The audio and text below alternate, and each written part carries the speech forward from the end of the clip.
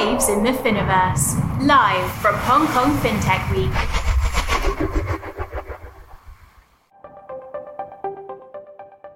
Well, the thing is, we talk about Fidelity International, but when it comes to digital asset, I think we are still at a stage where it's not you against me. There will be always competition, but at this stage of the evolution of digital asset, I think it's more about collaborating with other entities. And one of the reason why I wanted to dedicate my career to digital asset is because we tend to work in a different environment, at least at this stage. We can have discussion, we can be open about what we would like to do. We move away with digital assets from the concept of it's a black box, it's my secret sauce.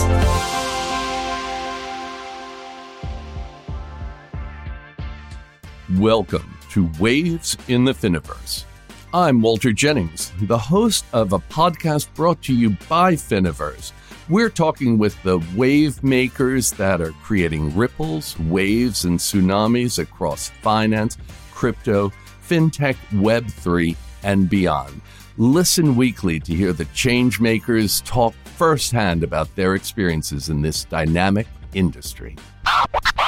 Welcome to Waves in the Finiverse. I'm Walter Jennings, and we are privileged to be joined today by Luc Froehlich, who is the global head of digital asset solutions at Fidelity International, one of the largest funds active in the digital asset marketplace. Luc, welcome to Waves in the Finiverse. Thank you, Walter. Look, could we begin by covering some of the basics? What do you mean when you talk about digital assets? Yeah, so I use the term digital asset fairly broadly. And what I mean by digital asset is anything that has been digitally issued, stored, or traded. And one way to get a bit more of a sense of what it means practically, especially from a risk point of view, we tend to look at a spectrum when we talk about digital assets. So starting with cryptocurrencies, all the way to security tokens, which include tokenized securities. So that's kind of the range, the both ends of the range. And in between, you would have like utility token, stable coin, non-fungible token, and CBDCs.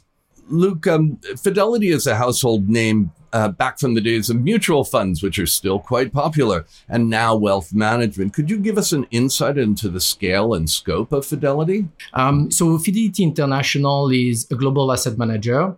We present in over 25 locations.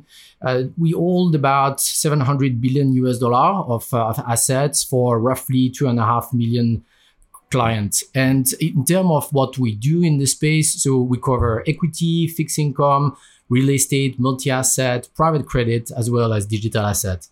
And what was the impetus to begin a dedicated digital assets solutions group within Fidelity?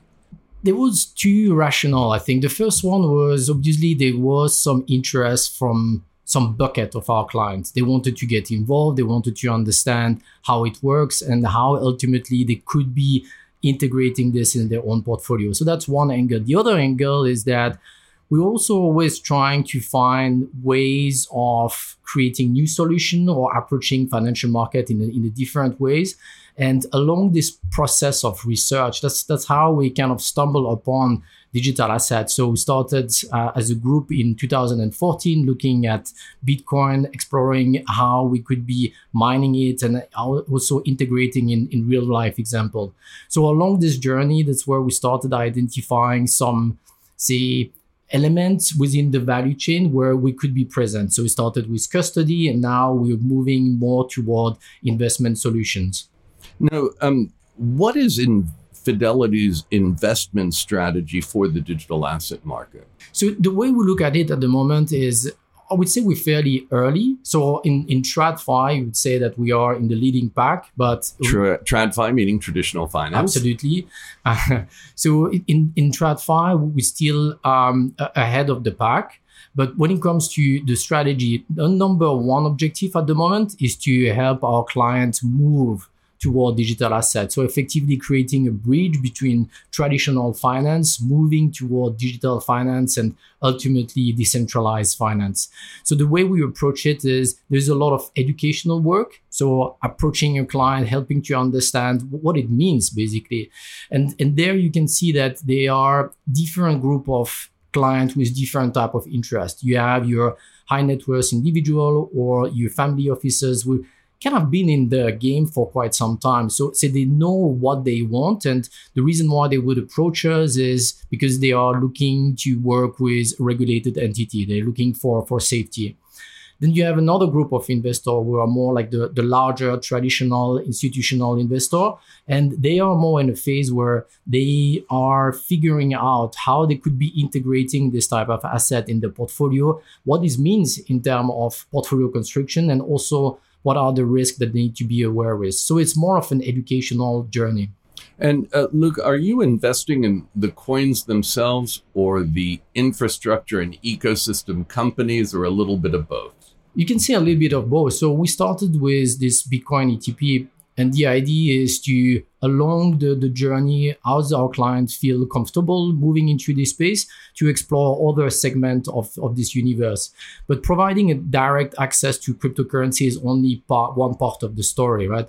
We're not a crypto shop. That's not our ambition to become a crypto shop. So that's why I mentioned at the beginning this spectrum that we look at when you talk about digital assets. So talking about cryptocurrency, but also looking at security token. And that's where we've been doing quite a bit of work in the space of tokenized assets. How can we be tokenizing our own fund share class with the prospect of distributing them, and also exploring how we can onboard tokenized assets. So at the moment, for instance, there are a lot of talks about tokenized bonds, and hopefully as people join this journey, we would see other type of assets being onboarded. Yes, I know that the BIS did a study here in Hong Kong on using blockchain for green bonds, because anything that can be put on the chain can be measured. So whether it's solar cells or power reductions, it just makes the monitoring and sale that much easier. Yeah, you spot on, Walter. I think one of the most attractive aspects of the blockchain technology in this respect is to provide this transparency into actually what we're talking about. The sustainable words can be challenging because there are a lot of subjectivity, and we have here with blockchain technology potentially a way to create transparency by focusing on the fact and making them available for everybody.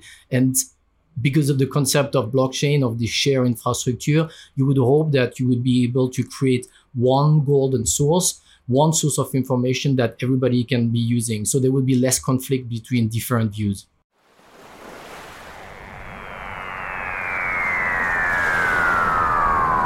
From innovators to investors, get inside the minds of the industry's top leaders in finance, fintech, crypto, Web3, and beyond. Get ready to ride the next wave. This is Waves in the Finiverse, the podcast, live from Hong Kong FinTech Week. Find us on Spotify, Apple Podcasts, or wherever you get your podcasts. For those of you watching, we're talking with Luc Froehlich, who's the Global Head of Digital Asset Solutions at Fidelity International. Now, Luc, I'm very keen on institutional interest in digital assets and Web3 technologies. What is the demand like on the institutional side, and where are you finding geographically the strongest demand? So the demand is very much on understanding how they can benefit from the blockchain technology, and not just from an investment point of view, but also from an infrastructure point of view. From an investment point of view, there is still a lot of debate and research around cryptocurrencies. What is the role that they should be playing? When we talk about diversification, there was some talk about crypto being a hedge. Obviously, that hasn't worked out for the time being. And there is also this concept of, well, cryptocurrency, at least certain of them, like starting with Bitcoin, for instance, could be representing a sort of insurance in your portfolio. So that's where institutional investor are at. They looking at this asset class. They also appreciate that not being exposed to it totally is actually sort of making an active decision to short this asset class. So that's one aspect on the digital asset as an asset class.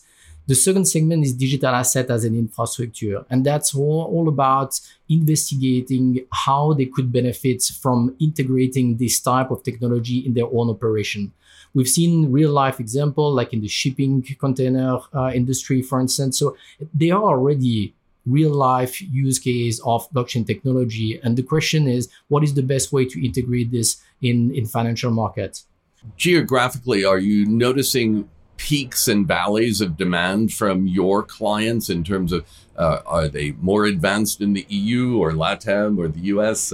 Where do you see the more sophisticated digital asset markets worldwide? That's a tricky question because you can look at the numbers, right? We have a global survey that has been run by Fidelity Digital Assets for a couple of years now that clearly point toward Asia as being the region where at least institutional adoption, so institutional being pension fund, wealth manager, hedge funds, family offices, where this adoption is significantly higher than the rest of the world, where we're on the 70%. So from this point of view, it looks like Asia is the hotbed. And I mean, we are at the FinTech Hong Kong Week. There is a lot of discussion about the different pilots that have been run across central banks. So you see that there is real activity. Nevertheless, when it comes to real application, like client approaching us, there is not a particular region. It's where you see more activity. It feels that it's much more driven by individual within certain organization.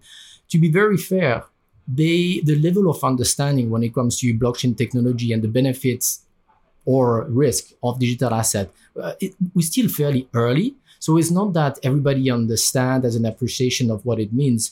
So it's more about identifying champion across different companies and countries, and they drive the business. So it's not because you have an entity like a bank, for instance. I would not say that there is a specific location we see more activity. It's very much driven by individual in specific entities. Right. So you've got a client that's got strong demand, and it doesn't matter where they are because these are all global institutions. And so you're finding a pretty universal demand around the world. That's fair to say, but it's typically driven by specific individuals within those organizations. So the objective is to identify who is fluent in digital asset and who we can work with, collaborate, and co-create solutions. Now, a lot of the conversations here at Hong Kong FinTech Week have revolved around the metaverse. And how does that present you and your clients opportunities? So that's an area we say that blockchain technology, digital assets, we are pretty early on. I think when it comes to the metaverse, we're even earlier on.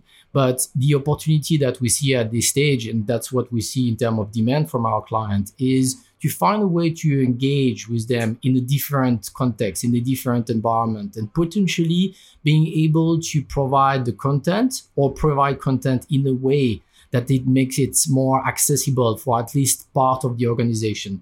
So I think what we're going to see first is us, like other players, potentially engaging in the metaverse to find way to educate people. And when I say educate, I don't mean in a patronizing way, but it's more in terms of bringing them on the journey of digital asset. It's not straightforward. It takes some time to get an appreciation for what this technology can do, what digital asset can do for you.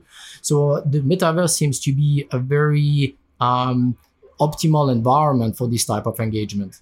Yeah, a great place to co-work, collaborate, co-development, and come up with solutions. Absolutely. We've covered a lot on Fidelity International. Is there any areas we haven't overviewed that's important to make sure we cover? Well, the thing is, we talk about Fidelity International, but when it comes to digital asset, I think we are still at a stage where it's not you against me.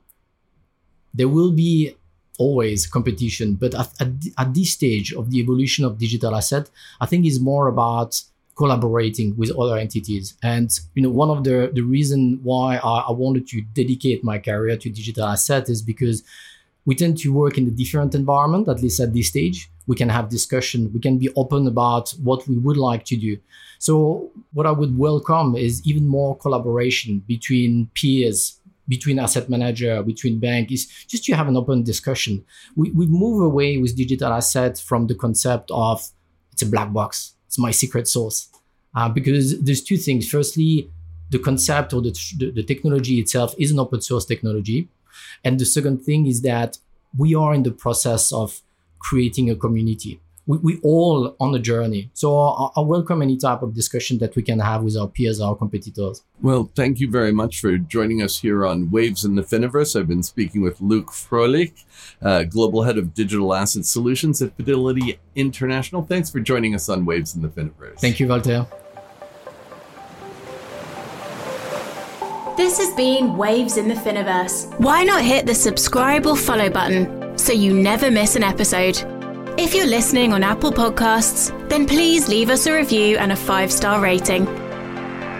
Thanks for listening.